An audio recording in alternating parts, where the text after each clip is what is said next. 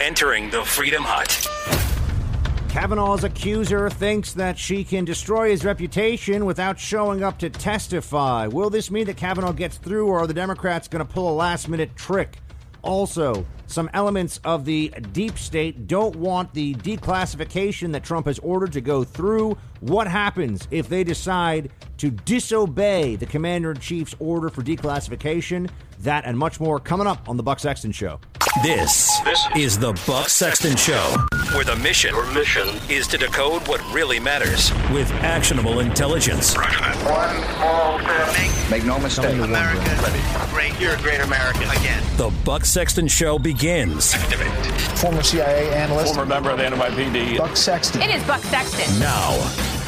This woman is to be believed, and you can believe Dr. Ford. This was attempted rape, and this is a woman who exhibits, Dr. Ford, courage, but the classic signs of post-traumatic stress. I believe her.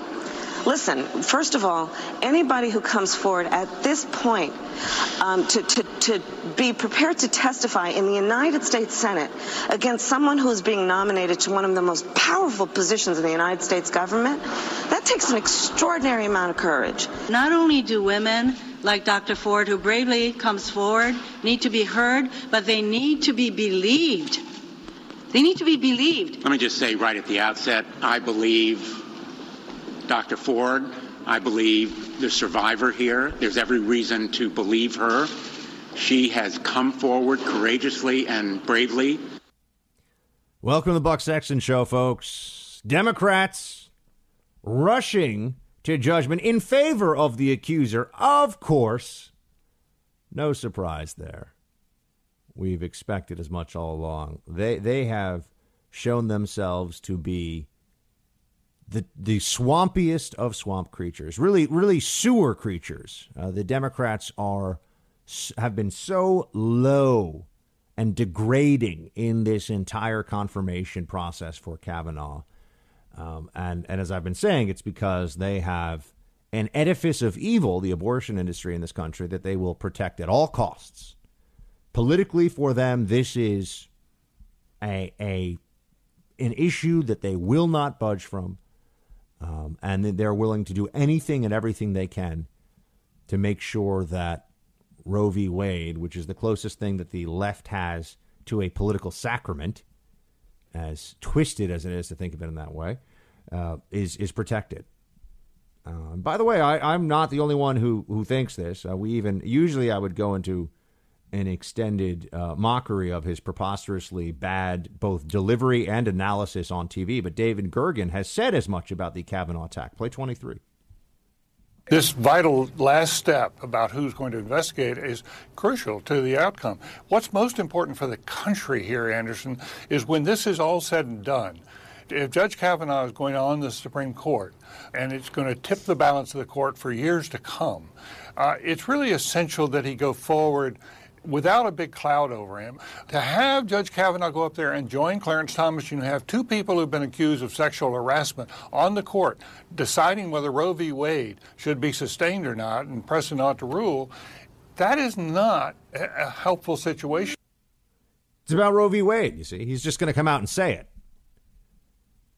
And notice Clarence Thomas was accused of saying some inappropriate stuff by a woman who was, if you go back and look at the hearing, not credible.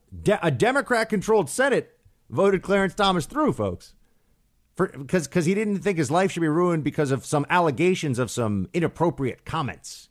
Never touched anybody, never attacked anybody, never did anything like that. So to even put him in the same discussion, I mean, I think Clarence Thomas was innocent as well, but to put him in the same discussion as these Kavanaugh allegations just shows you that they're just sloppy, folks. This is just all smear. It's mudslinging. It's attacks. It's vile. It's transparently self-serving. This is what the Democrats do. This is who they are. And they're all saying, oh, Dr. Ford is so credible. Oh, she's so credible. Play 2. We have Dr. Ford's credible allegation. She has nothing to gain here. The receipts were there. The story is credible. I don't think anyone doesn't believe her. I have every reason to believe that she's going to show that she's a very credible witness and that her story is very credible. I believe Dr. Ford, as I refer to her, because she makes a very credible case. This is a situation where you have serious and credible allegations of rape. They're not credible allegations of rape, first of all. The woman was not raped. No one thinks she was raped. They claim that it may have been an attempted rape, but a rape actually involves a physical process here of some kind that we don't need to discuss on air, but no one says that is what happened.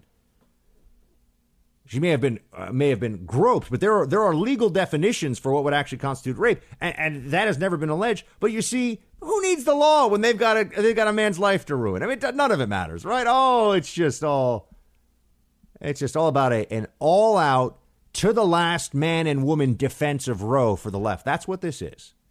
And because that's what this is, they don't care how foolish they look, how dishonest they are, how disgusting they are, and all the things that they have to do to try to take down Kavanaugh, in their minds, are justified. Absolutely justified. To call this allegation credible is an insult to credible allegations of sexual assault all across the country. She doesn't remember where it happened. She doesn't remember when it happened. She won't now show up and testify or answer any questions about it.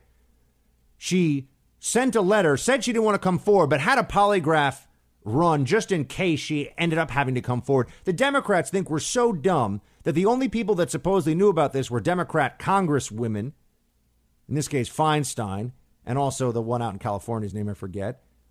And there's someone on their staff just happened to leak it at the most opportune time if the whole game is delay. That's what they're going for here. Folks, if the game wasn't delay, we would have a slightly different conversation, right? If they really thought they could get Kavanaugh, that would be something else. They would have been working feverishly for the last 6 weeks to get the information out right away and to try to hold these huge hearings. No. They're not going to get him because he didn't do it. I do not believe that Kavanaugh did this, and I do not believe that he's guilty of anything. And everyone who's come out to speak in his favor is just completely and utterly shocked by this thing. And you got on the other side the people saying, essentially, there's no such thing as due process anymore. If a woman accuses you of something, you're guilty. That's what the Democrats are saying. That's their position on this. A woman should be believed. What about the Duke lacrosse case? Should that woman have been believed? She went on to kill somebody, by the way, because they did not press false allegation charges against her, which they always should bring in rape cases when it's clear somebody has made it up and lied, which, by the way, disproportionately happens in sexual assault cases compared to other violent crimes. Just a fact. The Duke lacrosse case, UVA case, completely made up. Totally made up. But that woman had a right to be believed? The woman who made those allegations against that fraternity? You know, how many times do we have to go through? Tawana Brawley. She have a right to be believed? Now you get into, Buck, what are you doing? You're getting into this dangerous territory. Are you saying that, are you undermining the real? No, of course not. Every red-blooded American male I know right now who's listening to this across the country would lay down his life to defend not just the honor of a woman who was being attacked in this way that he knew, but any woman, a stranger. All right? That's what real men would do. Real men are horrified by sexual assault. They're horrified by the notion that any man would force himself upon a woman, would threaten a woman, would lay a hand on a woman. Never mind lay a hand on her for this specifically to sexually abuse her, and would take it upon himself to visit violence upon those who would do such a thing to a woman. So that's the perspective that I come at this from, and that's the one that I know that the people, the men of all ages listening to this across the country, that's how they feel about this. And so we feel insulted that we have to always say, but sexual assault is bad. We're not saying sexual assault's not bad. We're just saying we don't believe this one. Of course we think sexual assault is terrible. It's a heinous crime. It's a felony. People go to prison for decades, as they should. But what Kavanaugh is alleged to have done here, their facts aren't there, folks. And that's why you're seeing all these games in the media. The timeline is so clear-cut. They want to try to push this until after the midterms in the hope that they'll take the Senate and they'll steal back a Supreme Court seat they thought was stolen from them by McConnell because he would not put Merrick Garland up for a vote. and you have fake news, false reporting out there about how they're going to make her face her accuser in court. That's not true. They've said they have offered for Professor Ford to have her testify behind closed doors, to have her testify out in the open if she wants, to have her just do a phone interview with members of the Judiciary Committee. Won't do any of it. Won't do any of it until the FBI conducts an investigation, she says via her lawyer. Oh, okay. So now this accuser who's dredging up this 35-year-old memory, now she comes forward to say, well, the United States Senate has to work on my schedule. Me, the accuser of Kavanaugh, get to tell the Senate how they do their business. This person thinks that she has the right to have a veto power over the next Supreme Court Justice of the United States, folks. That's what's being given to her by the media, by the Democrat, and she seems to gladly take it. Remember, the entire motivation here for her to come forward was political. She's known about this allegation for her entire adult life. She's only coming out now to say it because this guy was going to become a Supreme Court nominee, and she's a progressive and an activist and a Bernie and I'm sure Hillary lover. She is a partisan in this process, and that matters because her motivation for coming forward is in fact partisan. She's not coming forward because, I want to raise awareness about sexual assault, and I can't stand that this man, has gotten away with it. No. She's coming forward because he was going to become a Supreme Court nominee, and she wants to stop him. Now, when somebody's approaching it from that perspective with that thought process, doesn't it seem at least fair to the situation to say maybe the motivation here is what's really driving the story? Maybe the desire to derail this nomination of Justice Kavanaugh is in fact the entire motivation behind this. And she figured that she was in a position to tell this story. Maybe she believes it. Maybe it's so essential to her. Maybe she thinks that the defense of Roe v. Wade is so critical that her mind has allowed her to think that this really happened.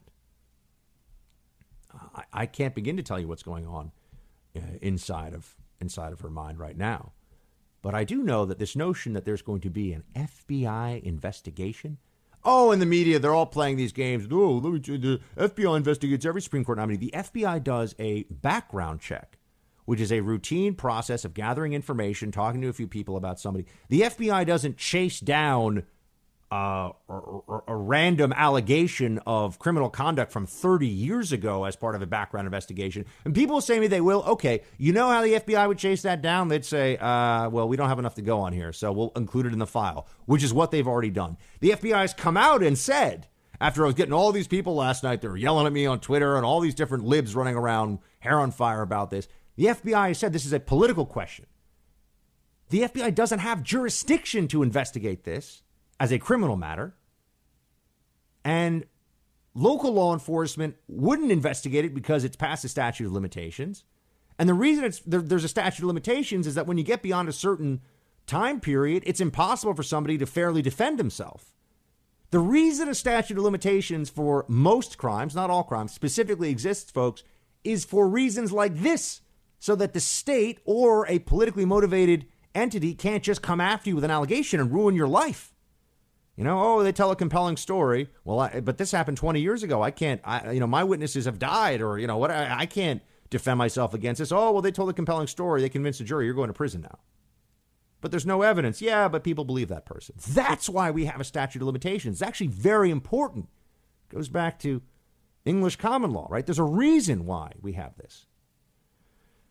I'm just getting started here, folks. we had a little more on this FBI background investigation thing, and then I'll talk to you about just some more of the politics at play here. But we got to hold the line on this. The GOP must hold the line on Kavanaugh, meaning shoulder to shoulder, shields high. It means they better be in this fight to win this fight, because this is just a political hit through and through. If I get new information that changes my mind, I'll be the first one to let you know. But right now, this is dirty. It's underhanded. I do not believe her. We'll be right back.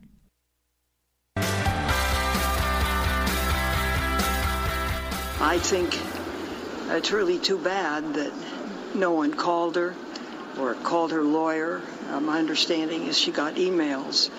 And this is a woman, and I really believe, who's been profoundly impacted by this.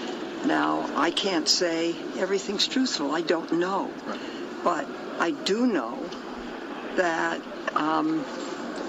you had to contact her lawyers. Well, they've contacted her lawyers. And her lawyers have tried to set all these special terms for when she'll show up or how she'll show up. Or that's not going to fly. You don't get to demand an FBI investigation. The FBI has already said there's nothing for us to investigate. So, this folks, it's all about delay. It's all about delay. I mean, I was willing to hear this out. And I was fine with, I agreed with what the president was saying. Okay, she's made this allegation. Let's go hear her talk. I didn't really believe her then, but I really don't believe her now. I mean, if you will make this allegation and not show up, then there's ill intent at work here. I am very, very confident of that, and I really do believe that. So, keep that, my friends, in mind here. And just remember something else, too. The way that the Democrats are reacting now, they act like they've had this, there's this Me Too wrecking and all this, but rape has always been a terrible crime. It's always been wrong. The Democrats had a credibly accused rapist.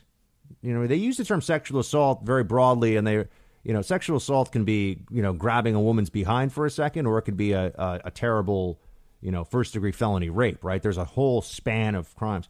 Juanita Broaddrick was on the record and credibly accused Bill Clinton of rape. Here's what she had to say about how the Democrats reacted to her. Play 15.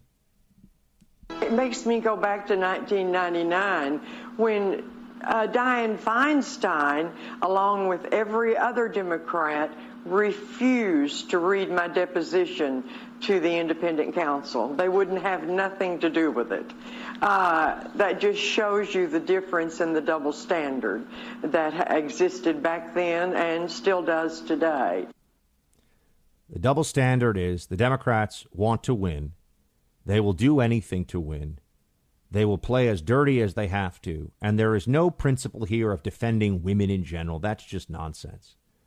There is nothing that there's nothing that has changed about anything other than right now they have a Supreme Court seat in the balance that could tip the court away from them getting some of their favorite little policy things through that they can't get through with the legislature. And they are acting like panicked children as a result of it. And for the people that have so little respect for our institutions, as we see here, to always be lecturing all the rest of us about our institutions, it's rather astonishing, isn't it? They always say, Donald Trump, look what he's done. He's eroding our institutions of government. Meanwhile, they have turned the Supreme Court nomination process into a complete circus. And they've done it with somebody as qualified and mainstream and worthy as anyone you could ever possibly find. The Democrats have no respect for due process and no respect for government process. They just think that whatever they have to do to stop Kavanaugh is inherently justified, and that's why they're acting in this way. And they should be ashamed. But I promise you they won't be. More on this coming up, and also talking about the declassifications that are on the way. Why should we participate in a victimization of someone who has the courage to come forward? And she is under absolutely no obligation to participate in a smearing. Guess who's perpetuating all of these kinds of actions? It's the men in this country. And I just want to say to the men in this country, just shut up and step up. So that was a U.S. senator, folks, telling the men of this country to shut up. Is feminism a form of hysteria? On the left, it seems like it is. Is left-wing feminism a form of hysteria? I just want to know, because a lot of people that are holding themselves up as prominent voices of a kind of, hashtag Me Too feminism right now are willing to completely dispense with due process, willing to say things that are unjust, willing to destroy a man without giving him any opportunity to not face his accuser even, just have somebody test the credibility of the allegations. He is supposed to suffer consequences without having any recourse whatsoever. That's what the Democrats want for Kavanaugh. That's what they say is justice. This is why you really don't want these people in charge. By the way, Mazie Hirono, Senator Hirono, went further. Play 7. She has come forward with information that ought to be investigated by the FBI. And when Dr. testified, I think she expected a modicum of a fair kind of a situation. I think it's appalling. And I'm totally disappointed that all these people who have come forward to say, we should hear from her. And now that she's expecting a modicum of fairness so she's not re-victimized, are now saying, well, if she doesn't want to testify, we should just go ahead. That is additional callousness from my colleagues that I am totally appalled by. I think Hirono is she certainly sounds like an idiot. I don't know if she is an idiot. I don't know enough about her. But everything she just said there was idiocy. Very, very dumb. And not true. Maybe that's even more important. Lies. Where are all those fact checkers? Where's all the truth? Facts first, not apples, but bananas, not bananas, but apples over at CNN. Where are they right now? A modicum of fairness? They have offered, the Senate committee, Judiciary Committee has offered to have Professor Ford testify in open hearings, in a closed hearing, behind closed doors, or even just to staffers, or just to be on the phone with people on the committee to ask her questions about this. And she won't do it. No, she thinks that she gets to dictate the schedule of the Senate. And it just so happens, oh my gosh, it's all a coincidence. How dumb do they think we are? These people are pathetic. The Democrats right now that are trying to stall this thing to stop this Kavanaugh nomination are pathetic. It's so transparent. It's so obvious what they are doing. It's so clear how they're playing this game. It really is. Pardon me, my voice is still a little shot because I've had a cold the last few days. But it is so clear to me. It's clear to all of us. And that's why they keep saying things that are so disprovable, so obviously either irrelevant or dumb, or because they're scrambling, folks. They're scrambling. They talk about this polygraph notion, like that's supposed to prove something. Play 8. She has taken a polygraph. She's a credible person. These are serious allegations. I think it's amazing that she passed that polygraph. In fact, I would love it if maybe Judge Kavanaugh wants to get we call it being on the box. We are immediately questioning her credibility despite the fact that she has passed the polygraph test. We're questioning her credibility because she cannot remember where this assault that is seared into her brain, that she says she remembers exactly who did it, how it happened, where his hands went, all of it, but not where it happened. Where his hands went, yes. Where they were physically located at the time, no. Are we allowed to ask, was she blackout drunk at the time? Because that would explain why she wouldn't remember where she was, but it would also mean that how would she know who it was? We're not allowed. Chris Solis over at CNN really kind of gave away the game here. He said, it's dangerous ground. He's some CNN hack. It's dangerous ground to try to ask any questions here for Republicans. Oh, okay. So now the truth is dangerous ground. That's interesting. And by the way, that is how the other side views this. Polygraph. Polygraph is useless if somebody believes what they're saying is true. That's just a fact. Do I think that Professor Ford maybe really does believe in her heart of hearts that Judge Kavanaugh did this to her? Sure. Do I think that he did it to her? No.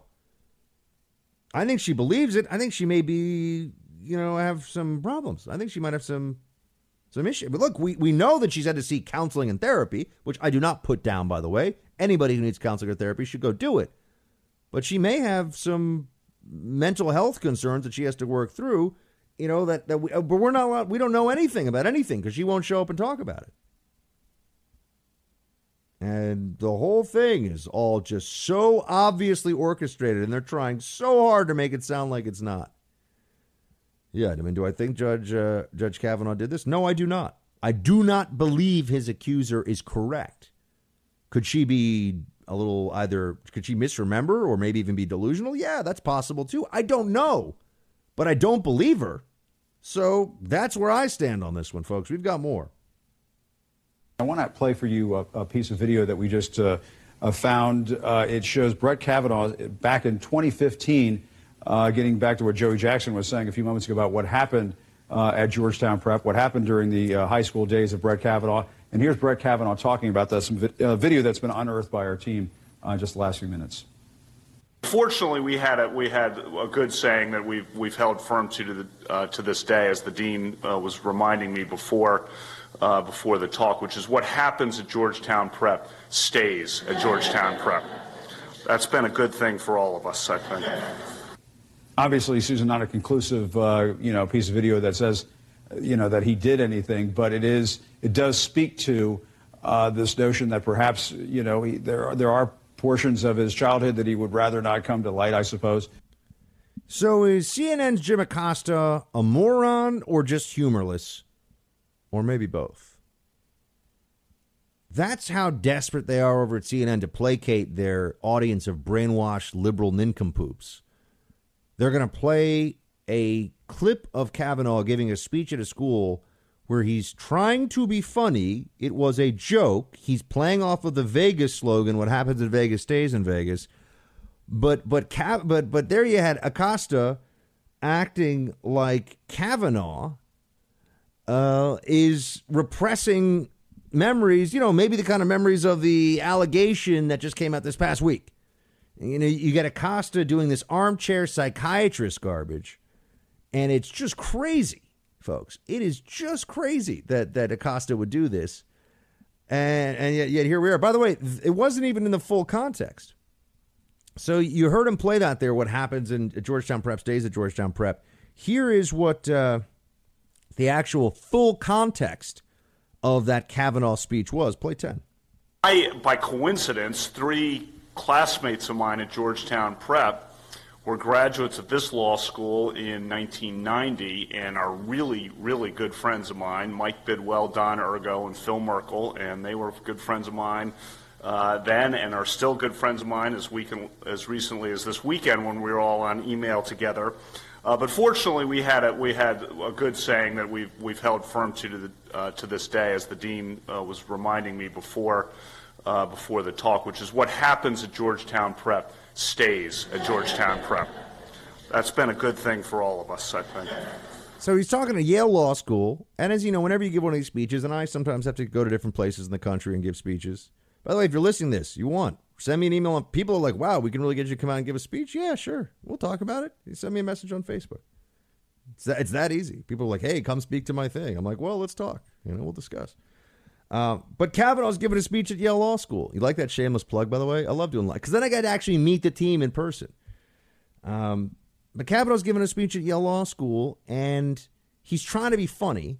And he's talking about old friends, and he's making a little joke here. And that then gets aired on CNN like it's almost a confession or something. Like, oh, my gosh, did you see what Kavanaugh said? I mean, it certainly opens up the possibility of a depraved mind here. I mean, I think we need to take this very seriously. I'm sitting here, I'm like, I mean, they're just CNN is such a bunch of buffoons on this whole issue. But they're not, buffoons can be well-intentioned. The problem with CNN is there's no good faith over there.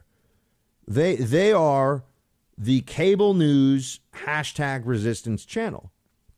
They're not even really the channel for the Democratic Party and the progressive left. That's really MSNBC. CNN exists to take down Trump now. That's what it exists to do. And because of that mindset and that reality, they will say things like what Acosta just did there, where they look like look like idiots. They really do look like they're incompetent, but it's not incompetence, it's malice. It's worse than incompetence.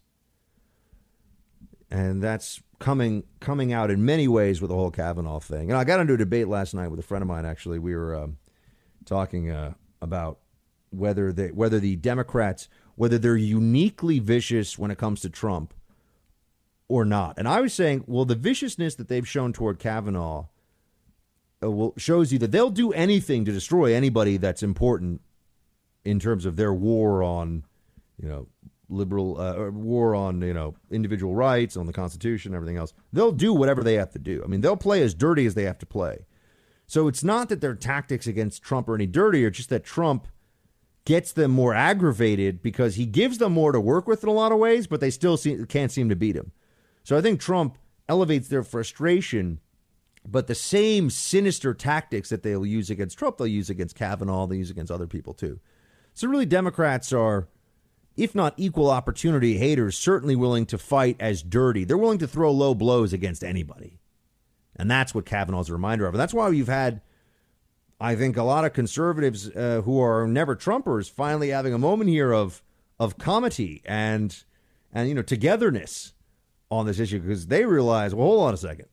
Maybe the left really is crazy. I think some of the never Trumpers have forgotten that. Maybe the left really is the primary ideological foe, and we should come together with our Trump supporting colleagues here and friends and neighbors and stand for a conservative on the Supreme Court like Kavanaugh. Folks, I'm just going to say this now too. I don't even know how great Kavanaugh is going to be on the bench.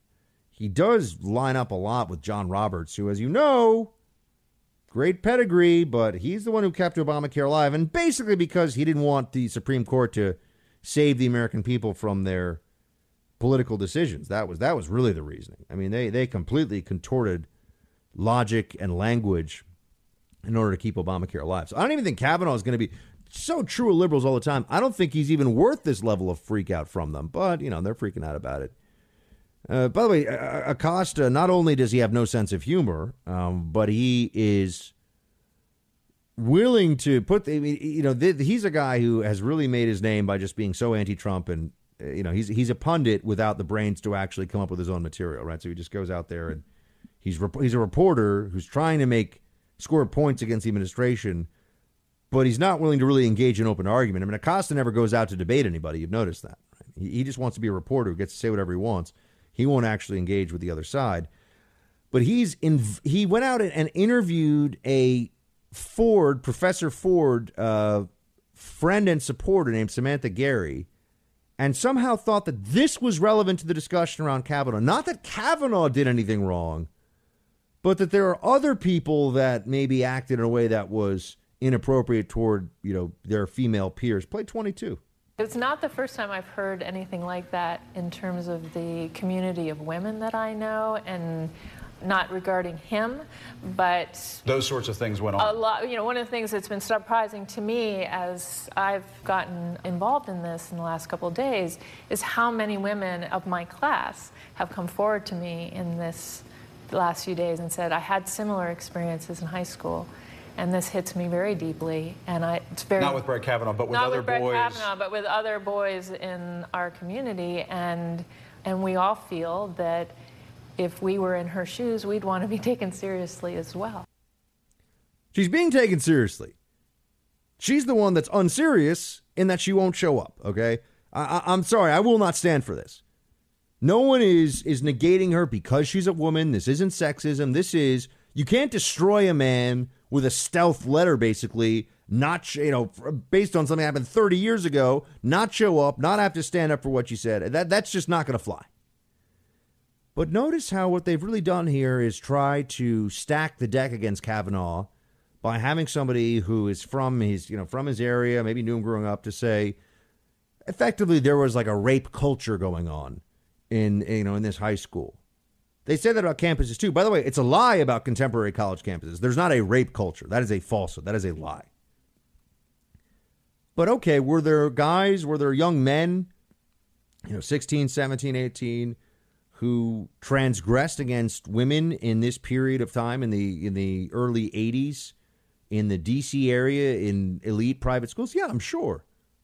That has nothing to do with Brett Kavanaugh. That's like saying, Buck grew up in New York in the 1990s, and there was a lot of crime, which there was, a lot of crime, a lot of violent crime in New York. And in fact, a lot of my peers, a lot of people I knew would carry knives, sell drugs. It sounds crazy, I know, but it's true. A lot of selling of drugs. So if somebody ever accused me of selling drugs, would it be relevant that there were other people in New York City that I knew of who sold drugs? No, it is not relevant, because I never sold drugs. Ever a day in my life, right? But if somebody accused me of doing that and said, oh, but you knew of people in New York City that sold drugs, that is a non sequitur. That doesn't mean anything. And that's what they're doing here. It's just a smear tactic, folks. It's grotesque. But they're desperate. And with that desperation comes viciousness and the pathetic coordinated effort to take down Kavanaugh. I want to switch gears. I know we've talked a lot about Kavanaugh this week and certainly this hour. I do want to talk to you more about a few things coming up. Project Veritas has some deep state audio we're going to play for you. We also have some more specifics on my interview with the president.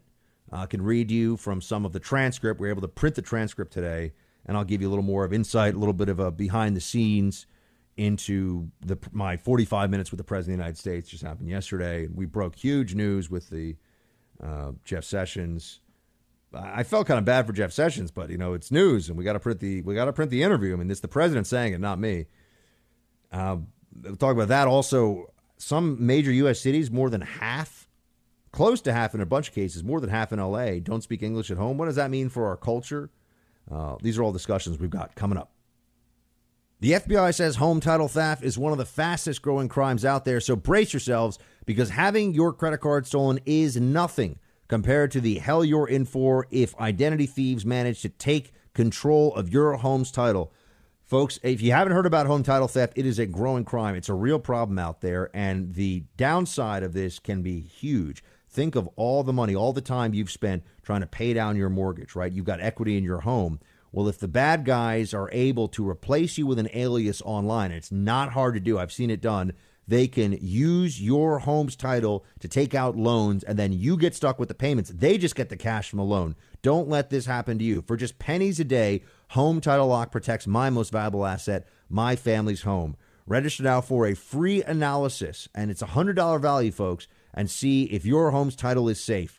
Go to HomeTitleLock.com. Again, that's HomeTitleLock.com. I think the president has probably felt this has gone far enough as far as waiting for the FBI, the Justice Department, to release the FISA applications. I mean, I've read the applications. I've gone down to the Justice Department. And I think objective people looking at this, whether they support President Trump or not, will see that the FISA warrant, the FISA application, was not an honest one. Not anywhere near enough was disclosed to the court. The court really was treated badly, but the result of that is the abuse of power by the Justice Department against a presidential campaign unprecedented in American history. Welcome back to the Buck Sexton Show, folks. I do think we are heading for a showdown over declassification here. And this is going to get very interesting. You have people who seem to believe that they are above, that they can work for the president but be above presidential directive. They think that they can work for the president of the United States but not actually have to be subject to lawful orders that he gives within his constitutional authority. And you have, the DOJ, the FBI, and the Office of the Director of National Intelligence, ODNI, all at least having some murmurs that they're going to try to just give him documents that are still redacted, that are still over-redacted. And people are saying that this is going to open up some kind of a war between the president and the officials that won't okay this information. We had the former CIA director on air, Brennan, saying, I know we talked about this yesterday on the show, but saying that people have a duty to ignore the president's order here. I mean, you've got two big problems that are coming to the forefront as a result of all this. One is this means that there are people who really do believe that the chain of command does not apply to them. I mean, the hashtag resistance, these people are saboteurs within the government. They have this notion that just because they've seen enough, propaganda online about Russia or some of them were the ones that made the propaganda about Russia. But they think that the president doesn't really get to exercise his full authority. This reminds me of when I was interviewing Alyssa Milano, and she said, the president shouldn't be able to appoint a Supreme Court nominee while he's under investigation. And I said, well, other presidents under investigation have done that. And that would be like saying the president's under investigation, so he's no longer the president. He has this authority in the Constitution, in our founding document, case closed. And he has declassification authority, too, because he is the chief of the executive branch. How can somebody else within the executive branch chain of command say that, no, you can't release this. I say this is not classified. At the end of the day, if the president says the information belongs to the executive branch, if the president says this isn't classified, it's not classified. In fact, friends of mine that have worked in the different public and press, the press shops of the various agencies will tell you that they have to deal with something called real-time declassification, which is a kind of tongue-in-cheek way of saying, well, the president just talked about it, so it's not classified anymore. That happens. Now, that's not an official process, but it is a recognition of the fact that the president's at the top of the command chain here, right? So who are these other people who are going to step up and say, oh, no, you can't do that? It shows such a lack of understanding of what the role of the president is, and also the people that work within the executive branch. And it just shows you that they come with this notion that they shouldn't be held accountable. They really seem to believe that they are able to just decide they're going to defy a presidential directive. Now, I don't know. They would have to get fired.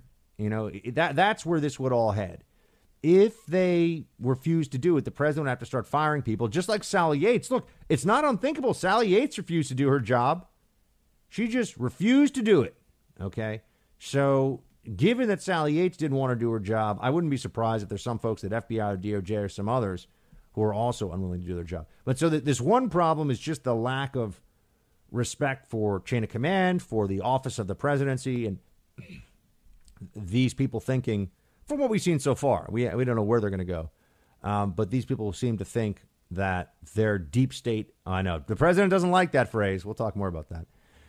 Their bureaucratic supremacy is something that should be celebrated, and that they are, they're more fit to determine what gets shared with the public than the president. Okay, so that's one big problem. The other problem is, what the heck is with these people that don't want us to get this information?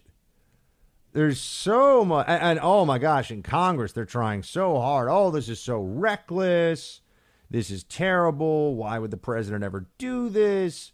They're saying that the big story you hear now is that they're claiming that this means that we will no longer be in a position to get intelligence shared with us from different places, or there'll be people that won't share.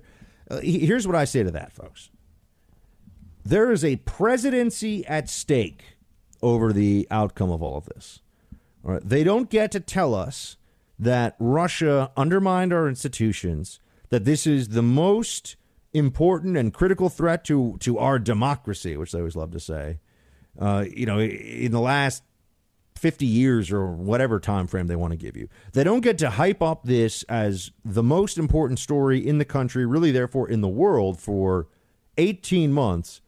And then, and of course, Donald Trump and possible collusion, the Russia investigation, that's all tied together. They don't get to do that and then turn around and say, well, we don't really need to know stuff.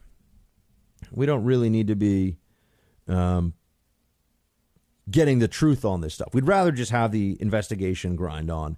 There's a recurring theme here, whether it's the Kavanaugh hearings or the declassification of information relating to Trump and Russia and how the Russia investigation got started. What were Page and Strzok and others up to at the DOJ?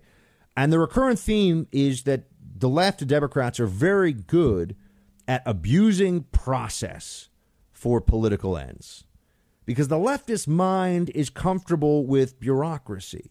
Because the whole notion of a bureaucracy actually goes back, and you can look at the origins of American progressivism and some of the borrowed ideas that American progressivism has from Bismarck and some of that German era state, or that time period of Germany. Bismarck wanted veterans to have welfare payments, or veterans to have pension payments, I should say, and national health care and all this stuff.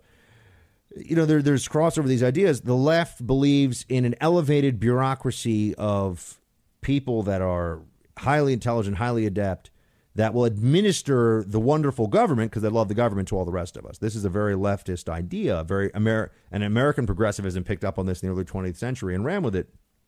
As we know, bureaucracy is really the enemy of freedom. Now, I'm not saying that you can have no bureaucracy, just like you can't have no government either. But bureaucrats are a constant concern for those of us who privilege and cherish liberty. And the leftists, because they are statists, always have a greater preference for bureaucracy, but also have a greater comfort with it and are willing to use it to try to achieve political ends.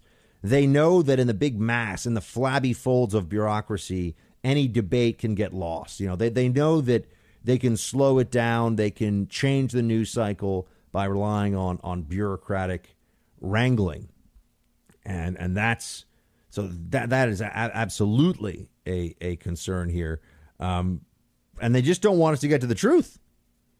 They're saying that, you know, we can't release this information because it's going to result in less information sharing for us. But this is about a presidency, folks. What do we really care more about? The theoretical damage to intelligence sharing, the theoretical damage to, our sources and methods, which I believe will even be redacted in this request that Trump has. They just want to keep stuff out of there that they know if it comes out, it's going to make their whole storyline look really bad. And that's why you get journalists and Democrats. Isn't it interesting? Journalists and Democrats are the ones who are opposed to the release of this information. You know, I remember that some of the same journalists that were, you know, cheering the WikiLeaks releases of stuff from the Iraq War are very opposed to this. They're very, very opposed to this information getting out there. It's pure politics, folks. I mean, we have the media has become a reflection of the tribalism of American politics, but the media is kind of a hyper-concentrated version of it. And what you see is people doing everything that they can to root for a team, to push for a team. And Team Trump-Russia collusion is something that 90% of the media is a part of. And they know that if all of a sudden we have to come to a reckoning over the FBI and the DOJ working with the media, so you have really the unholy alliance here of the bureaucracy with the media. I always want to, fourth estate, fifth column. I always want to say the fourth estate, and it's the fifth column. But the fourth estate is a fifth column. But that alliance is what got this whole Russia collusion thing going. And this was really, in a sense, this was their failsafe. I mean, the progressives' failsafe was, well, even if we can't win an election, we can have the media and the permanent bureaucracy work together to undo the results of an election. And I don't believe that any Republican other than Trump would be able to, as much as sometimes he gives them more to work with. And, the Lester Holt interview was a disaster and there's been things, but I don't think anybody other than Trump would be able to fight through this. I think that they would just wear him down. Anybody from the kind of Bush approach to GOP-ism would be too concerned with the loss of public esteem, would be too concerned with how they just, are getting hammered in the press all the time. Trump has said that the declassified information that's going to come out from this Russia probe exposes bad things. It's going to expose bad things, and there's more to come beyond that. And we've extended this discussion out such a long time. So many months we've been talking about the Russia collusion thing. I think people should just be forced to remember, especially on the other side, that we've gone so far from what they promised we'd find and are actually all the way in the other direction. They said we'd find that Trump was a traitor. And what we found is that Trump is a patriot, and there were traitors. They just all happen to be Democrats.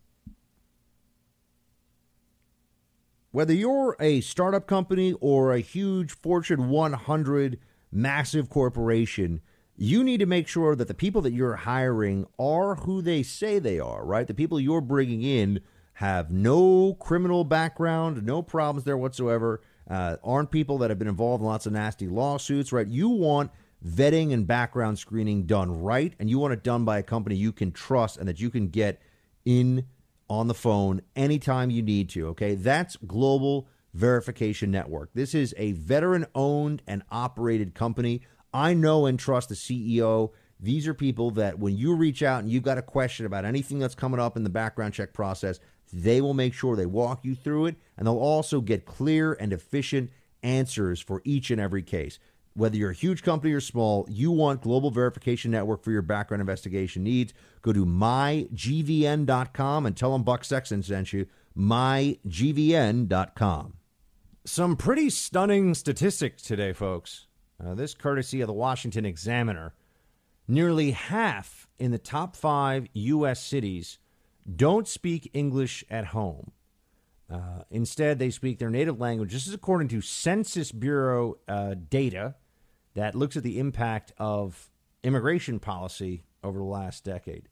67 million people in this country do not speak English at home. That is nearly double in 27 years. As a share of the population, 21.8%, this is according to the Center for Immigration Studies, 21.8% of U.S. residents speak a foreign language at home, which is about double what it was in 1980.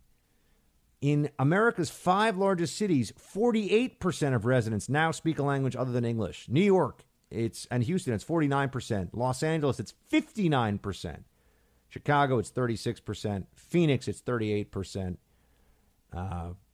This is the findings come out, as Washington Examiner says here, as more and more reports emerge about people getting into debates over speaking English, right? People want to be able to speak English, or others say that they shouldn't have to speak English. We should have a national language, folks, and this should not be a controversial thing to say at all. Those who like to hearken back to, when they think, it's not actually true, but when they think that we had this wide open door immigration policy, should understand that, you didn't have to have perfect English when you came here, but there was going to be no choice. If you were going to be successful, you were going to have to learn English. You were going to have to speak English. And language is right after rule of law and an understanding of the law. Language is a foundational element of culture. So, and language affects the way we think. It affects the way we act. I mean, language is essential. And that we have the cultural connections we do. I mean, why is it that as an American, if you get on a plane and you go to Australia, it'll feel very much like America to you. But if you get on a plane and you were to go to, say Honduras, or if you were to go to France, you'd say, okay, well, there's some stuff that reminds me of my culture, but it's very different, right? I mean, language is going to be among the most noticeable, most important differences between our culture and other cultures, and it's really what binds us together as a people. And while people will look at this, a lot of liberals and leftists will look at these statistics and they'll say, well, it's not bad, and diversity is America's strength, and we're a melting pot, and all this stuff. The truth is, it's going to be harder and harder for us to have a shared political culture and a shared understanding of what this country is if we can't even share a language to speak about this country. Now, I understand speaking it at home doesn't mean that people can't speak the language at all. It doesn't mean that this is not telling us that people don't speak English at all. It's saying that at home they choose a different language. But that also can have, that there's some upside to that. Being bilingual would certainly have its advantages, or trilingual, or whatever. Some people speak, 8 languages. But you need to have at least complete English proficiency. And if you look at the explosion of ESL, English as a second language training in a lot of schools, the fact of the matter is that you have people who are not proficient in English in large numbers, who are foreign-born and in this country. And you have a lot of people who, a lot of native-born Americans are going to need some help with their language skills as well. But this is not encouraging for the future of our cultural unity. And it also just shows you what a vast increase in the foreign-born population there is, right? And people born in this country of American parents speak English, right? I mean, if your parents are from here and they're born here and you're born here, you grow up overwhelmingly speaking English. Not saying everybody, but overwhelmingly, that's going to be the case. So there's the cultural disconnect that this raises, the cultural disconnect that I think is concerning. And then beyond that, you have the issue of what is our immigration policy really looking like? I mean, how many people have we brought into the country from abroad? And this gives you a sense of it. I mean, when we have basically half of the biggest U.S. cities, more than half in Los Angeles, people not speaking English at home, we are looking culturally fractured. And we also get a sense of the scale of immigration, including illegal immigration. We're talking about Los Angeles. You got a lot of illegal immigration. And it's pretty staggering. The numbers are incredibly high. So, this I think should get some attention. And, the real long-term challenge the real long-term challenges, as I see it, for this country. Yeah, eventually China might be a military and economic threat. Right now it's a challenger. It's not really much of a threat. But the real long-term challenges are debt, are the fight against statism and socialism, and cultural unity.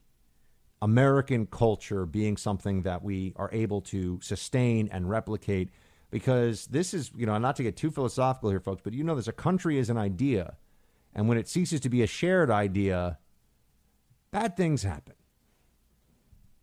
For decades, credit cards have been telling us, buy it now and pay for it later, with interest. Despite your best intentions, that interest can get out of control fast. With Lending Club, you can consolidate your debt or pay off credit cards with one fixed monthly payment. Since 2007, Lending Club has helped millions of people regain control of their finances with affordable fixed-rate personal loans. No trips to a bank, no high-interest credit cards. Just go to lendingclub.com, tell them about yourself and how much you want to borrow. Pick the terms that are right for you. And if you're approved, your loan is automatically deposited into your bank account in as little as a few days. Lending Club is the #1 peer-to-peer lending platform with over $35 billion in loans issued. Go to lendingclub.com/buck. Check your rate in minutes and borrow up to $40,000. That's lendingclub.com/buck. Lendingclub.com/buck. All loans made by WebBank, member FDIC, equal housing lender. I don't know. I work for the State Department. I'm a civil servant, so I'm a union member and all that good stuff. Is this everything? Everything. Every level. There you have a State Department employee filmed as part of an undercover investigation by Project Veritas of the resistance inside of government, folks. It is a very real thing. The State Department is a hotbed of this. I've known this all along. I have friends here in D.C. that I've spoken to who say that the stories that you've maybe read or that you've heard me talk about here on the show of people in the State Department who cry at their desks because they're so upset that Hillary lost the election, who wait in their cars in fear and won't go into the office because they're so worried about what it means to work in foreign policy in Trump's America. Those people are real. That is happening.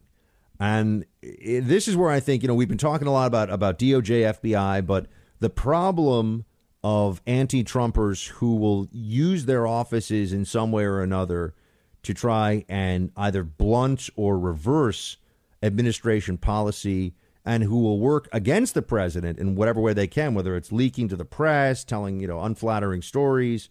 That is a federal government-wide problem.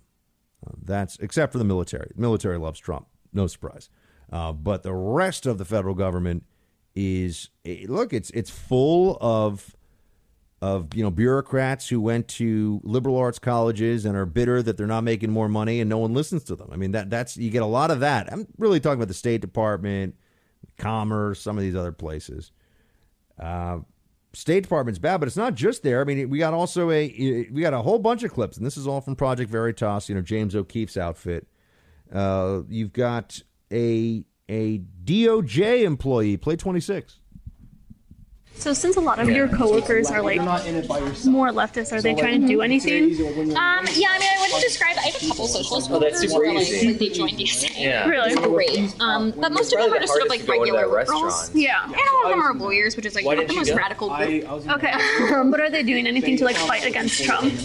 Yeah, I mean, a lot of us talk about it. So most of them are like vaguely politically involved. So they might support candidates and do fundraisers, and some of them canvass. Okay. And then there's a lot of talk at work about like how we can resist from inside. Yeah. And there's like a lot of kind of like pushback. Resist from inside. Yeah. So, by the way, that is again from resistance from the inside. You heard that, right? People are resisting from the inside, and they're calling this the Deep State series, Project Veritas Deep State series. And you had that one guy we started off with at the State Department says he organizes for the Democratic Socialists of America during work.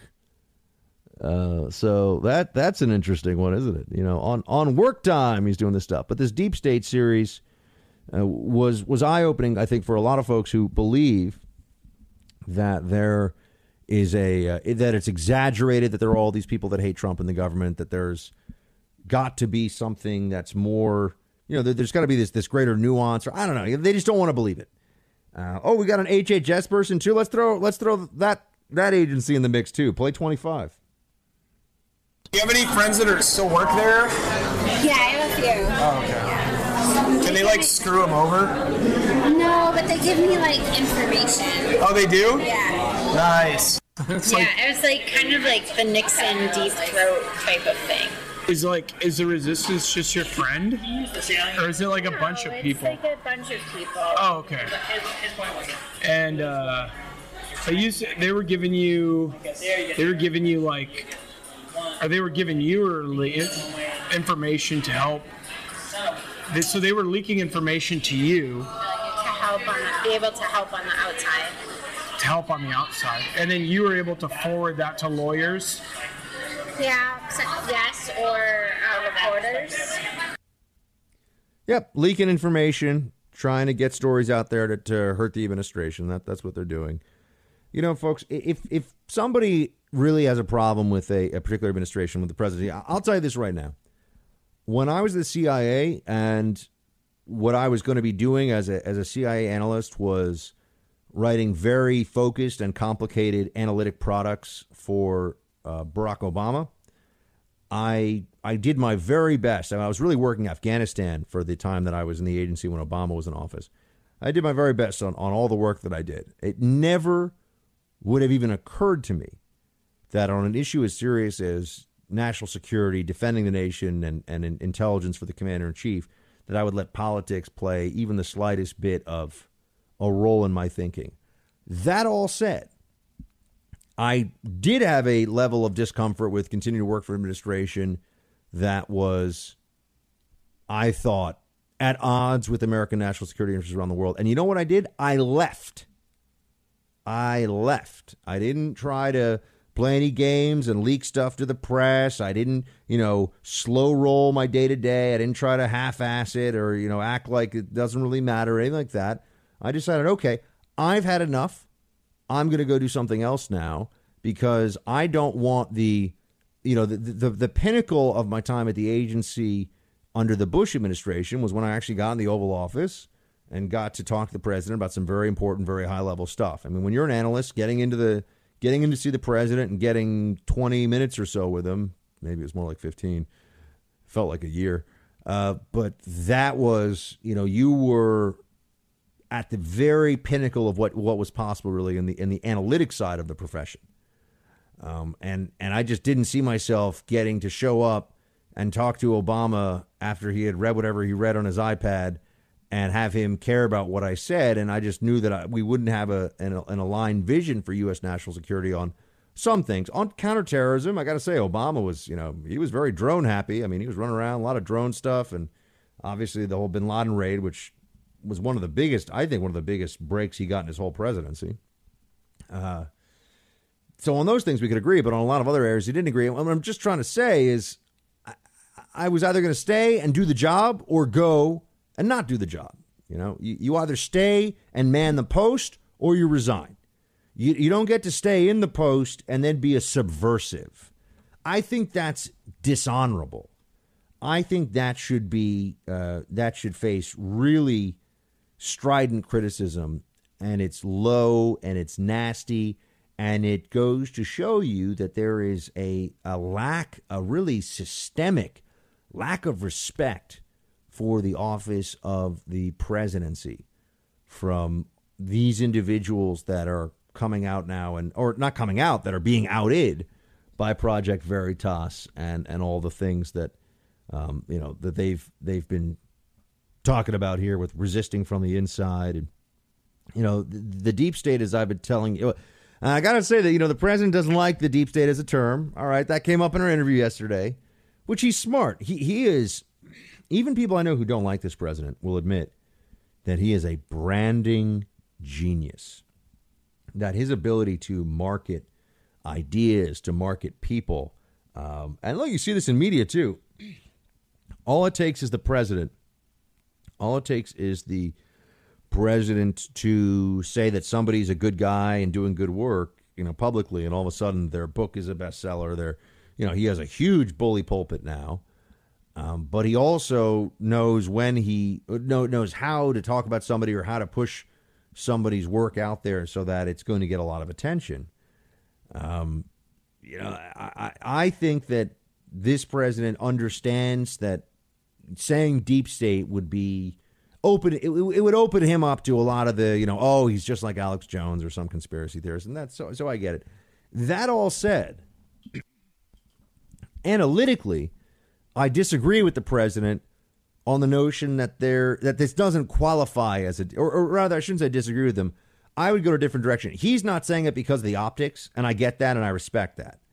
I'm saying it though because I think that if you're looking at this on just a factual basis, when you have people that are inside a government that are trying to frustrate core aims and goals of that government, if you don't call it a deep state, I don't know exactly what you're going to call it. But you're definitely going to find yourself very frustrated with what the outcome is. And the deep state so far, I think, is unable, fortunately, to get the kind of traction against the president that they've tried. The closest thing they've gotten is the Russia collusion investigation. I think that's all going to that's going to come to an end relatively soon. I mean, I can't say very soon, but they're going to run out of steam with it eventually. They're not going to be able to keep this up and continue. So we'll see, my friends. I mean, I got to give credit. I got to give credit to O'Keefe for doing this kind of work. It's one thing that I don't know I'd be able to do. I don't think I could do the, hey, I'm just like a guy hanging out talking to you about some things, and like maybe I've got a video camera on me somewhere, but. The hidden camera stuff, I'm not built for that. People say, "Oh, Buck, you were a spy." Yeah, I was really a policy guy who got out as close as he could to the front lines and tried to help and did some bad guy finding. That's what I'll call it. I was good at that too. I was a good bird dog for the door kickers, for the actual snake eaters. I was, and I got along very well with all of them too. We always had a good rapport. Some of them used to call me Junior, because they assumed that I was a junior. I'm not. My older brother is a junior. I'm not actually a junior, but they referred to me as Junior, also because I was very young.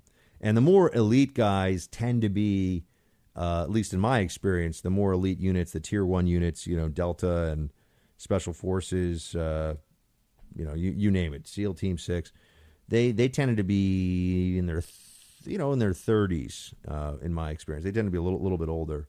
Because they got to spend some time in the units before they can actually get through selection and all the other stuff.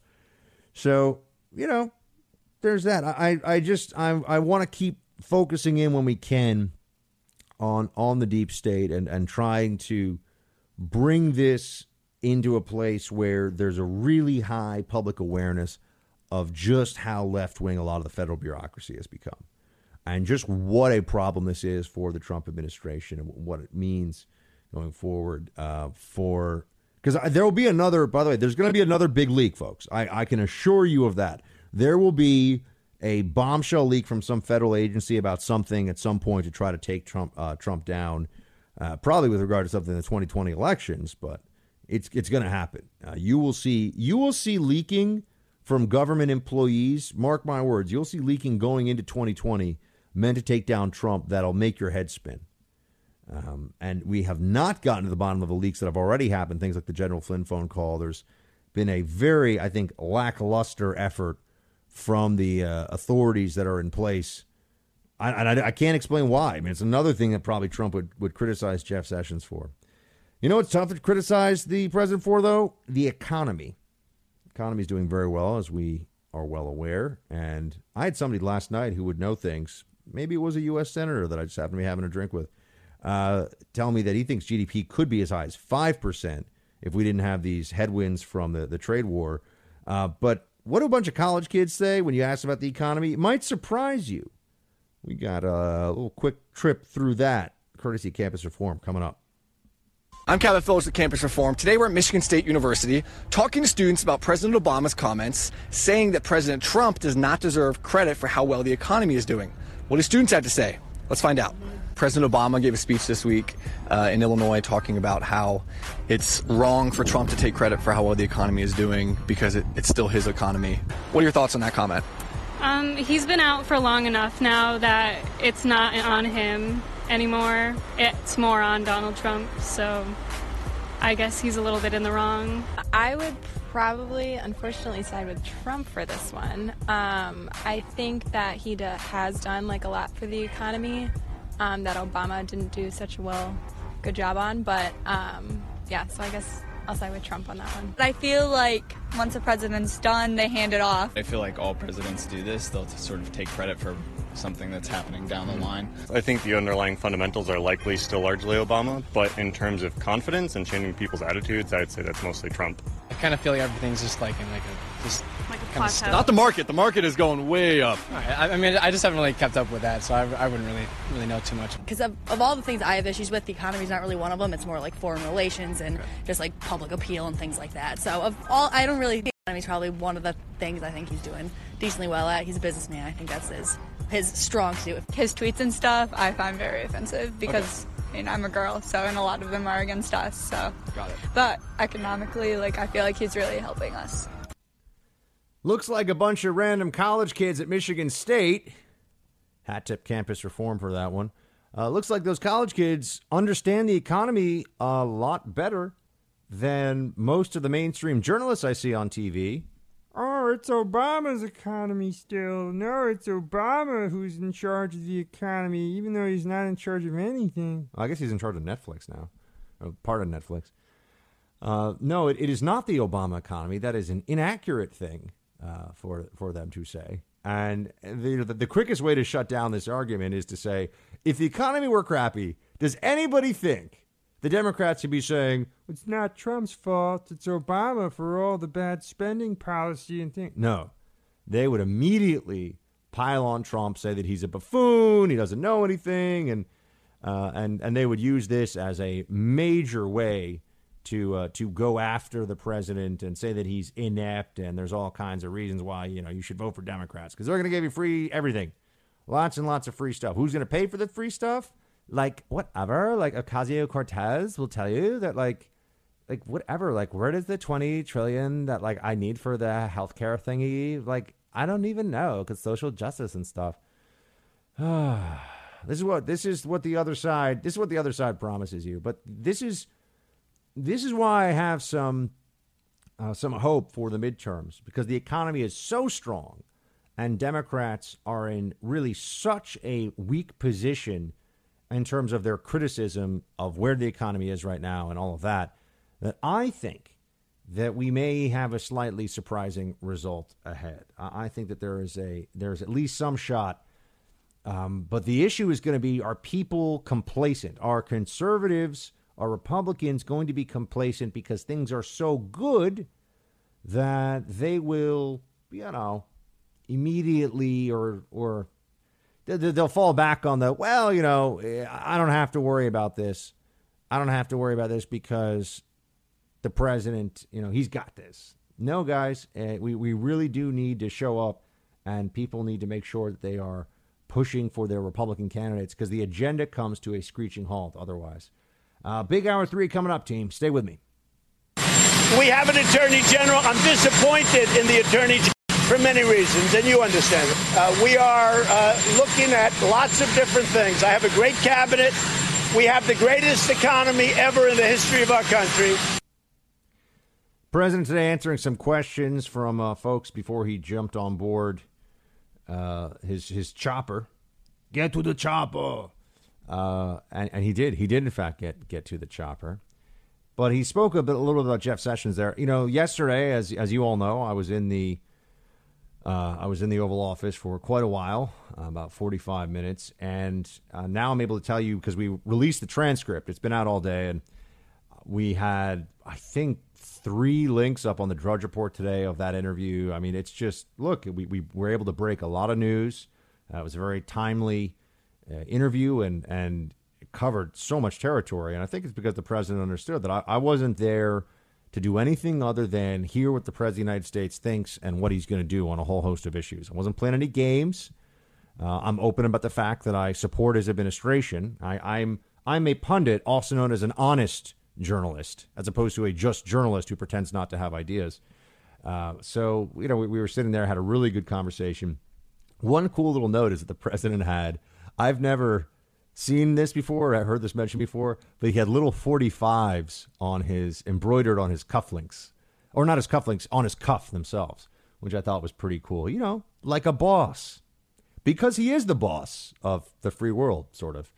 But on Sessions, this has been a tough one for me. You guys all know that Jeff Sessions, I got a soft spot. He's the only cabinet official who's called into this show 3 or 4 times. I mean, you know, Jeff Sessions, for whatever reason, you know, he's been a buddy, and I've always appreciated that because look, he listens to the show a little bit and he appreciates what we do here. So I like the Attorney General, and he's a good guy. He's a good man. I think a lot of that's gotten lost because he just didn't realize what he was in for with this whole Russia collusion thing. I really don't think that he was prepared for what he's up against. But when I asked him about this, and this is from the transcript. Now, we taped the Trump interview, but because of some of we audio taped it, but because of some of the agreements that we had beforehand, and it has to do now with enhanced security in the White House in terms of, you know, information security.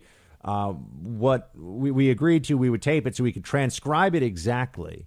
And so I can tell you some of the more important parts of it. But if you want to read the whole thing, it's up on thehill.com right now. But on the Attorney General, I said, Mr. President, why haven't you replaced your Attorney General, given all the things you've said and everything else that's come out about his actions or inactions? President Trump, I'm so sad over Jeff Sessions because he came to me.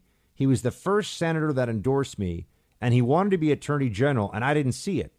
But he came very strongly. He really wanted to be, and I let him be. And then he went through the nominating process, and he did very poorly. I mean, he was mixed up and confused, and people that worked for him, you know, a long time in the Senate were not nice to him. But he was giving very confusing answers that should have been easily answered. And that was a rough time for him. And he won by 1 vote, I believe. Yes, he won by just 1 vote. Then President Trump went on. Then he gets in, and probably because of the experience that he had going through the nominating, when he asked him the first question about Hillary Clinton or something, he said, I recuse myself. And now it turned out he didn't have to recuse himself. Actually, the FBI reported shortly thereafter any reason for him to recuse himself. And it's very sad what happened. In the meantime, I don't have an Attorney General. Folks, I don't have an Attorney General. That is what the president told us on the record in the Oval Office yesterday. Jeff Sessions is a good man, and I know he's an honorable man, but I know he's also got pride. And if the president of the United States really doesn't feel like you're doing the job, I wouldn't be surprised if Jeff Sessions decided that he had enough sooner than later. And I mean very soon. By the way, at that point, I interjected. I didn't interrupt. I said, are we going to get a wall, Mr. President? He said, okay, let me finish this. We'll see what happens. A lot of people have asked me to do that. And I guess I study history, and I just want to leave things alone. But it was very unfair what he did. And my worst enemies, I mean, you know, are on the other side of me. Very disappointed. So we'll see how it goes with Jeff. I'm very disappointed in Jeff. And then he said, so we have started the wall. We got $1.6 billion. We got another 1.6. We fixed a lot of existing. We've started an 80-mile stretch. The entire Democrat life is to try and make sure we don't have a wall, not because we don't need it, but because we do.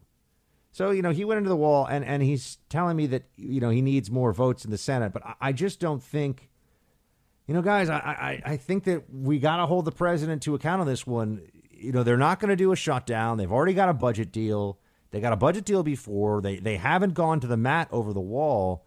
And I just feel like this is not a promise that's being kept. I got to be honest with you. Look, he's kept a lot of other promises, and I think the president would, if Congress went along, or if Republicans had the votes, it's a better way of saying it, he would build the wall. I don't think he's been false in saying that. I just think that he is, his hands are somewhat tied, but he also could have pushed a little bit harder. He could have pushed a little bit harder on all this. Here's what he said about it. He said, we've started the wall. The entire Democrat life is to try and make sure we don't have a wall. Not because we don't need it, but because we do. But because that was a promise that I made, and they want to try to make sure I don't deliver on that promise. And we have a majority of 1 in the Senate because we have the filibuster, which we shouldn't. You can't get 10 votes. In other words, Buck, we got a majority of 1. We got to get to 60. So 10 Democrats are controlling the Senate. We shouldn't have the filibuster rule. The first thing that Chuck Schumer would do if he ever took control of the Senate is get rid of the filibuster rule.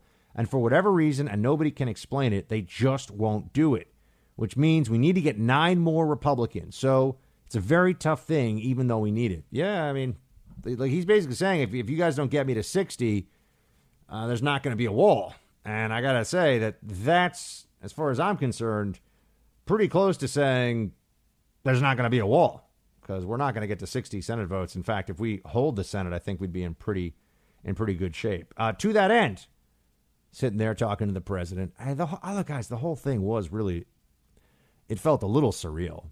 And not just because I was in the Oval Office. I've been there before. As you know, I've told you about that as I've run intelligence briefings, which is very, very different. That's you sit down and it's you're presenting on a specific issue, and then you answer questions. I mean, being in the Oval Office in the capacity I've been before, it's almost like the president's interviewing you, or at least the president's the one asking the questions. So now the role was reversed in that regard. I was the one asking the questions, and it was just the fact that Donald Trump is sitting there behind the Resolute desk in the Oval Office. You folks, it's real, it's a thing, but when you're experiencing it, there is a party that goes, is this real? Is this really happening? The Donald Trump, this guy that, I grew up knowing Donald Trump from Trump Town. Well, actually, I knew the family, as I've told you a little bit. Ivanka wasn't around the White House yesterday, so I didn't get a chance to see her. But we knew the Trump family a little bit, and the Trump buildings, and he was in Home Alone 2, for those of you, because he owned the Plaza Hotel at one point. He was in Home Alone 2 in the Plaza. He's just he was a celebrity. He was a playboy. He was a construction magnate, all this stuff. And the fact that he's the president of the United States now, if you had written this in a screenplay 20 years ago, people would have said you were it was too silly. There's no way. And yet, way. That was what happened yesterday. I was sitting there and thinking to myself, this guy, he really and keep in mind, not only is he the president, but he's a president that I think is doing a great job. Right? It's one thing to it's one thing to be in the role. It's one thing to have the job in any capacity. That alone is pretty remarkable. But this goes well beyond that. It's not just that he has the job. It's that he is executing at a high level in this job. And, it's pretty incredible. But on the holding the House and holding the Senate, we got a question out. My colleague John Solomon asked him the following. Do you still feel good? Remember, this is back to the exact transcript that we've transcribed from the recording we made of this, but we were not allowed to share the audio recording publicly. Do you still feel good about a red wave? Do you think you could pull that off? President Trump, I think we probably have the greatest economy in history. So they've tried many narratives with me. I took that test when I got my last physical, and the doctor said that's one of the highest scores we've ever seen. I did that not because I wanted, but I did it. I was always good at testing. But if there's anything great about me, it's stability, and I'm a good manager. I've always been a good manager, but I have a vision. and I had just beaten 17 because actually it was 18, including Gilmore. He was governor of Virginia, and I had just beaten 17 people, including the Bush dynasty. Then I beat Hillary Clinton dynasty. You can give me credit for Bernie Sanders and all because I was part of it, but you know. So I beat the Bush dynasty, the Clinton dynasty, 17 people, and I never left center stage once. You can check. I never left center stage, meaning I had lead in Republican primaries from day one, and I went through 14 or 12 debates before Hillary. So, by the way, when you start asking me questions, maybe someday, and I say, I don't know those answers, I may say, well, it's time to hang it up, okay? But the opposite, and I will say the narrative, the different narratives, they've tried all different narratives. They tried that. He's dictator. He's a fascist. One of them did say he's losing it. And the next they went into, he's the most, folks, this is what he said. So I know it sounds like this is what he said. So I'm reading the president's exact words to me. He's the most brilliant mind. He's taking over the country. He's a fascist. He's a dictator. And he's going to make the 8 years into life. Okay? I said, wait a minute. Last week, I was incompetent. And now I'm, taking over the world. Okay, it's incredible. It's sick. But the various narratives that they do are just so bad. They're so bad for the country. And they're such opposites in a sense. End quote. So, I mean, that's all the president there. And by the way, he mentioned people that are saying that he is going to be a fascist. And I always hear people say, oh, no, that's not true. He's not claiming that there's anything fascistic about, or rather that no one claims that the president's really a fascist. I mean, they just say that he's kind of, well, that's not exactly accurate. I can certainly think of one person who clearly believes that the president is something akin to a fascist. I will tell you who that imbecile, that anti-patriotic, slovenly disgrace to humanity is right after the break.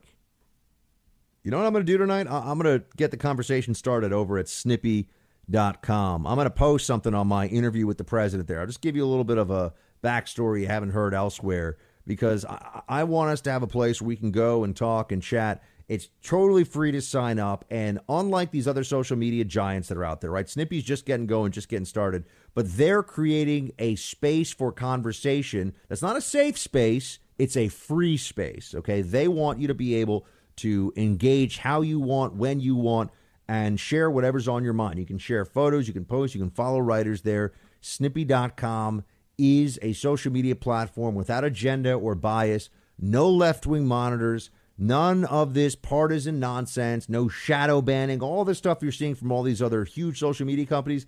Snippy.com doesn't have any of that. So, team, go check it out for yourself. Again, Snippy.com. Sign up totally free to sign up for your account at Snippy.com. Germany in the 30s was one of the most intelligent societies on earth. They were cultured. They read more books than any other country. They were well educated. They were a liberal democracy. The popular vote in 1932 was won by the liberal left parties. Hitler won with only 32% of the vote. And then they had a national emergency where their parliament was burned down through some sort of act of terrorism, and that was used as an excuse to do X, Y, or Z. Less than 2 weeks ago, this man who sits in the Oval Office suggested that the license of this very network that we are sitting here in the studio today we should consider what to do. Should NBC still have a license to broadcast? Michael Moore, everybody. He's a dishonest propagandist. Or maybe you could say he's an honest propagandist because he at least admits that what he does is hyper partisan. So that's I would amend that. But I think that his view of the country is borderline deranged. And sure enough, he goes immediately to the Trump-Hitler comparison. This is becoming something that only stupid people or people who think their audiences are stupid can continue to say. Having spent time in the Oval with the president yesterday, I mean, this man he's so far, and I've known this just from all the things that he's doing and all the people around him that I know and talk to on a regular basis. He's so far from a fascist. Trump maybe sometimes likes to goad the media a little bit. He talks about their broadcast license. but he hasn't actually taken any action against the media that's even in the same universe of aggression to what Obama did. I mean, Obama was cracking down on leaks and was willing to throw the press on the funeral pyre of the First Amendment along with it. And there were very few, you'll notice, there were no hashtag George W. Bush resistance fighters inside of the federal government when Obama was in office. There was no one at the DOJ or the FBI leaking very damaging and illegally leaking very damaging information to try to hurt Obama. But to make sure that that wouldn't happen, Obama went on this jihad of sorts against leakers. And that included the most aggressive tactics against the press we've seen in 100 years, and also the most Espionage Act prosecutions of all time. In fact, more than every administration before him combined. Okay? So they're talking about Trump as a fascist on this, and I just sit there and I think, what idiocy. Can we at least have a series? If people want to talk to me about single payer, I'm game. I'll talk single payer all day. Terrible idea, way too expensive, going to ruin the country. But at least it's a real idea. And at least they want to do it because they think that it will mean we all have better health care.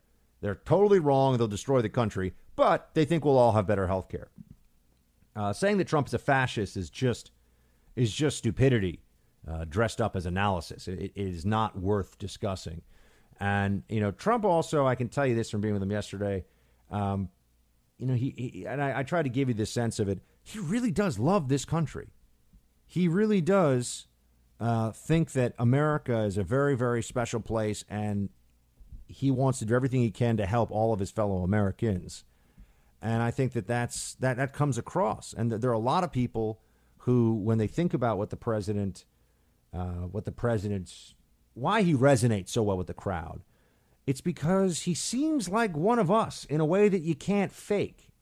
And he's also, by the way, very concerned with what's going on in North Carolina. I mean, he can be very paternal when he wants to be. He can show his emotion, he can show his connection, and still be the manager in chief, and be the guy that can get aid where it's needed. Play 18.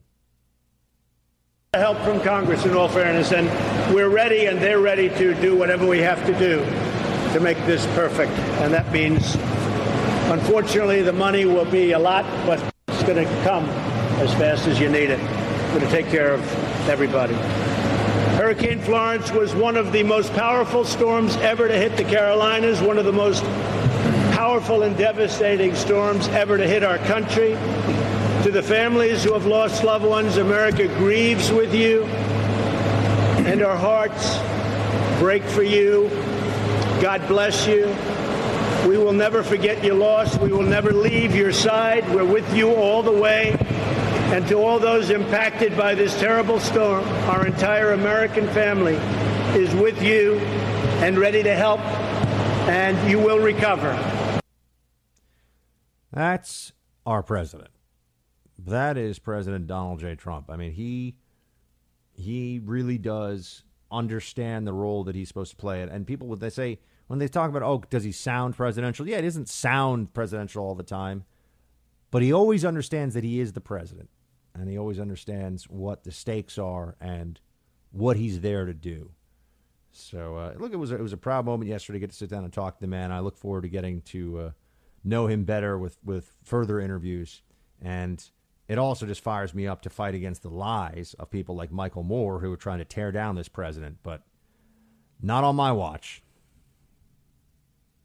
Sesame Street, I agree with you, Whoopi, has not shied away from those issues. Right. Elmo's World introduced a character that had two moms and also two dads. They have the autistic puppet. Yes. They have the HIV positive puppet.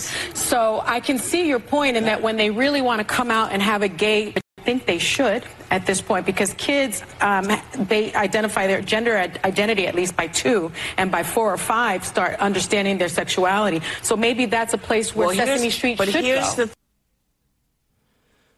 Oh, boy. Folks, of course, we have to now have political discussions on television about what we should do with the reality of Ernie and Bert's sexuality, or Bert and Ernie. Sesame Street characters are now part of wokeness. That's right. You can't watch Sesame Street without being told that there has to be a lot of social justice thrown into the mix. Here's what happened this week. The reason this is being talked about. Sesame Street writer Mark Saltzman said that his comments that he wrote Ernie and Bert as a gay couple based on his own same-sex relationship were misinterpreted. This is according to the Post. As a writer, you just bring what you know into your work. Somehow in the uproar that turned into Bert and Ernie being gay. There is a difference. There are two guys who love each other. That's who they are. But they are not necessarily gay, according to this here. Sesame Workshop released a statement saying that Bert and Ernie do not have sexual orientations. Quote, as we have always said, Bert and Ernie are best friends. They were created to teach preschoolers that people can be good friends with those who are very different from themselves. Even though they are identified as male characters and may possess many human traits, as most Sesame Muppets do, they remain puppets and do not have a sexual orientation. Yeah, that's right, folks. Sesame Street needed to remind the woke left that no, they're just puppets, folks. They're just puppets. They don't have genitalia. They cannot procreate. They don't have a sexual orientation. And they don't inherently have a backstory about their sexual orientation because they're hand puppets. You can't really make fun of the left because the left makes fun of itself so much without trying to. I will say that, is it producer Mike? Bert is the one with the unibrow, right? Correct. With the big unibrow, right? Were you a Sesame Street guy growing up? I was not. No, not really. I wasn't really either. Although I did always kind of like the count. 1, 2, 3. Yeah. I was kind of, you know what I mean? I was into that guy, and Oscar the Grouch. But, he lived in a trash can. Right. So that's kind of rough when you think about it. If I was a Sesame Street guy, I would be a big fan of the Cookie Monster. Cookie Monster. Yeah, I mean, look, they're pretty timeless characters when you think about it. True. But were you more of a Bert or an Ernie guy? I don't know. I really didn't watch. I mean, I can't tell you either way what they were all about. Ernie was more silly, and Bert was the serious one. Like the Odd Couple. I'm definitely a Bert guy then. I always liked Sam the Eagle a lot too. I will tell you that my when I worked in the government, my avatar assigned to me unofficially by my colleagues was Sam the Eagle. So nice. I like that a lot. Which one was a sports fan and loved bone-in ribeye?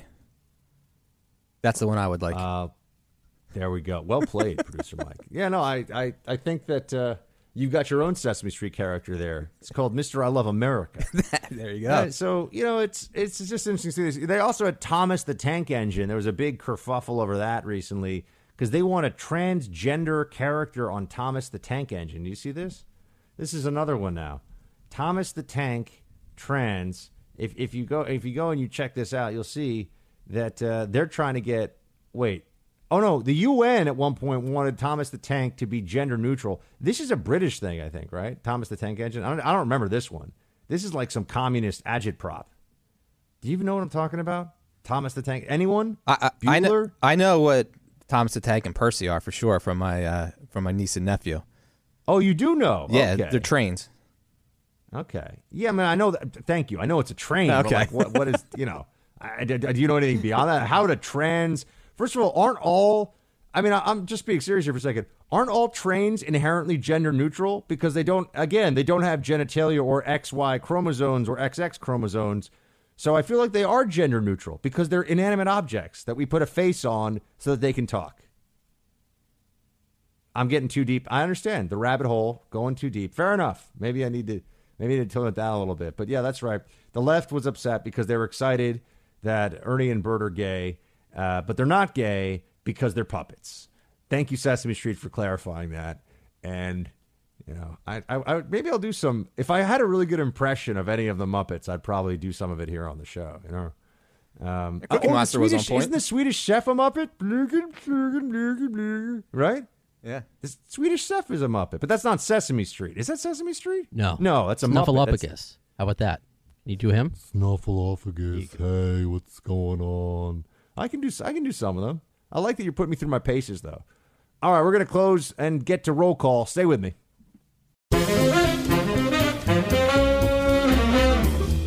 Team Buck, it's time for roll call.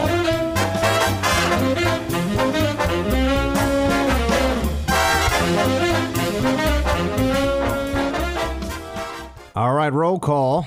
You know what that means. All of you get to tell me what time it is, as the kids say. Facebook.com/BuckSexton if you want to get into that action. Thank you for all the kind comments from y'all. That's right, I went there, y'all, on the interview I had with President Trump. 45 minutes, good times, very much enjoyed it. Learned a lot. I laughed. I cried. I didn't actually cry. I did laugh, though. But it was really fun. It was really, and just illuminating to spend that much time with the President of the United States. So there you have it. Let's get to it. Timothy writes, Shields High, Buck. This assault on Brett Kavanaugh is a prima facie case. Prima facie. I hear people say that different ways. Case of why dueling should still be legal. I believe dueling is a legitimate means of resolving disputes. It would certainly reduce the number of cowards in our society. Make dueling great again. Timothy. Shields High. Timothy, I don't really have much to add to that one, my friend, other than interesting thought. Alan writes, Buck, great coup on getting a 45-minute interview with POTUS. I wonder if Ford and her lawyers are bluffing about FBI investigation, figuring it wouldn't happen. What would happen if POTUS did allow the FBI to check on allegations? Do you think Ford would welcome it or find an excuse not to have it? Well, and as I've been saying, Alan, I don't think it's even possible to investigate this. You know, if somebody shows up, let's say at a local law enforcement, wherever you are across the country, and they tell the cops, hey, somebody punched me in the face 30 years ago. Let's just take sexual assault out of this for a moment, just to make it easier to discuss. Somebody punched me in the face 30 years ago, which is assault, which is illegal, but I have no proof, and I can't tell you where it happened or when it happened. I mean, the police would take your statement, but then there would be no further action on it, because what are they supposed to do? Unless you can give them more details, they can't actually do anything. And never mind, what is a district attorney going to do with it? Can't bring charges. So I don't think that she wants an FBI investigation. What she really is hoping for is the FBI to reopen the background. You know, there's a criminal investigation there, and there's background investigation, a background check. And they want to make this a part of the background check, but there's no reason to make it part of the background check because it wouldn't change the outcome of it. So there's no way you wouldn't get denied a clearance now because of what happened when you were 17. And now people are saying, well, what if you lied about it? Well, you could say that about anything. So, I mean, there's so much desperation out there about trying to stop Kavanaugh from getting into the Supreme Court. That's all this really is, as we all know. Kimberly writes, hey, Buck, just want to say that woman is a liar. I was grabbed off my front porch back in 1974. Long story, but I got away from him. I've never forgotten anything about it. Nothing. If something traumatic like that happens, you don't forget. Well, you know, I can tell you this, Kim. I do not believe, and I know that people, you know, oh, how can you say that? I just don't believe that you would forget the place where it happened. That I don't believe. The month may be getting, or the day may be getting a little hazy. That's one thing. But you don't remember where this happened. I just think that that's not credible. Kathy is up next here. Kathy writes, hey, Buck, I was wondering if the statements by Dr. Ford's lawyer that her client and family have received death threats are valid, and if there's any way to verify this. Conservatives, Christians, and constitutionalists usually don't do this. Outrageous threat-making behavior usually is the forte of the left. Shields High, Kathy from Ohio. You know, Kathy, the left is crazier than the right, but I have to keep it real. There are certainly people on the right as well, especially when it involves anything that they think touches on Trump's world, who can get very, very nasty too. So I'm not surprised that there would be threats against her, and I am willing to bet she's not surprised that there are threats against her. it would be a lot worse if this were a conservative coming out against a very liberal judge that might tip the court one way or the other. So in general, Kathy, I agree with you. In this case, though, we've got to always be honest. There are bad people on the right, too. There are crazies who will threaten people on the right, too. There just aren't as many of them. Alice writes, thanks for sharing your experience at the White House today. Because of the way you include your audience, I think many of us felt like we went to the Oval Office right beside you. I look forward to hearing more about your visit as protocol allows. Also, on vegan chocolate, it's actually delicious. I'm as far from vegan as it's possible to be, but I was served some and thought it was extraordinary. So that's 1 point for the vegans. Just one, but heck, it's chocolate, so it's kind of a big point. Alice, absolutely accurate all the way around here. You know, I first of all, thank you so much. It's really high praise. It's high praise. Nicolas Cage, Saturday Night Live. Anybody? Well, it's high praise to say that you felt like I was able to bring you into the Oval, and that was really my intention. And as for vegan chocolate, I will have to take your word for it. I'm excited for when my brother's muffin company is fully national, and also it's able to. I'm able to tell you more about it. It's getting into now, I think, well over 1,000 stores. I need to check on the numbers, but it's definitely in hundreds of stores, because if you like baked goods products, his stuff is the best. I mean, the muffins, I have one every single day. I start every day with one of my brother's muffins, Susie's, Soozy, his muffins, which some of you will have if you have a Wegmans near you, or there's some other stores I know that they're in. Kroger's, I believe they're in now. I start it with Black Rifle coffee and Susie's muffins every day. That's what I do. And chocolate is amazing. And I have a chocolate stash, Alice. It's a true story. I have a stash, and Miss Molly makes fun of me because I like have this little corner of one of the cupboards where I just keep all my different chocolate. And I have lots of different kinds of chocolate. It's my weakness. I mean, chocolate is my thing that I allow myself, my vice. You know, would I be able to see my abdominal muscles if I stopped eating chocolate altogether? Probably not, but I'd be closer to it. So there's that. Let's see. Julie writes, hey, Buck, just want to offer some solidarity in the whole Obama whistling thing. I, too, had speech issues as a child with R and S. I had to go to speech therapy, and to this day, I'm very sensitive to any lisping or whistling with S. Though I never made it a habit to listen to Obama, I've never noticed a whistling issue from him. You're not crazy. Have a great night, Julie. Well, thank you, Julie. And, you know, see, you understand what it's like to go through speech therapy and have to be in that whole process. It's not an easy thing at all.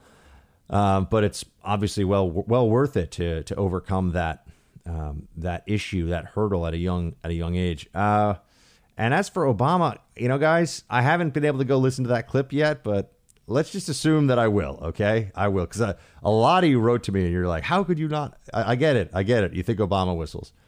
Keith writes, Senator Feinstein told her Chinese operative driver about the ballsy letter, over some chai tea while at Seattle's own Kami coffee shop.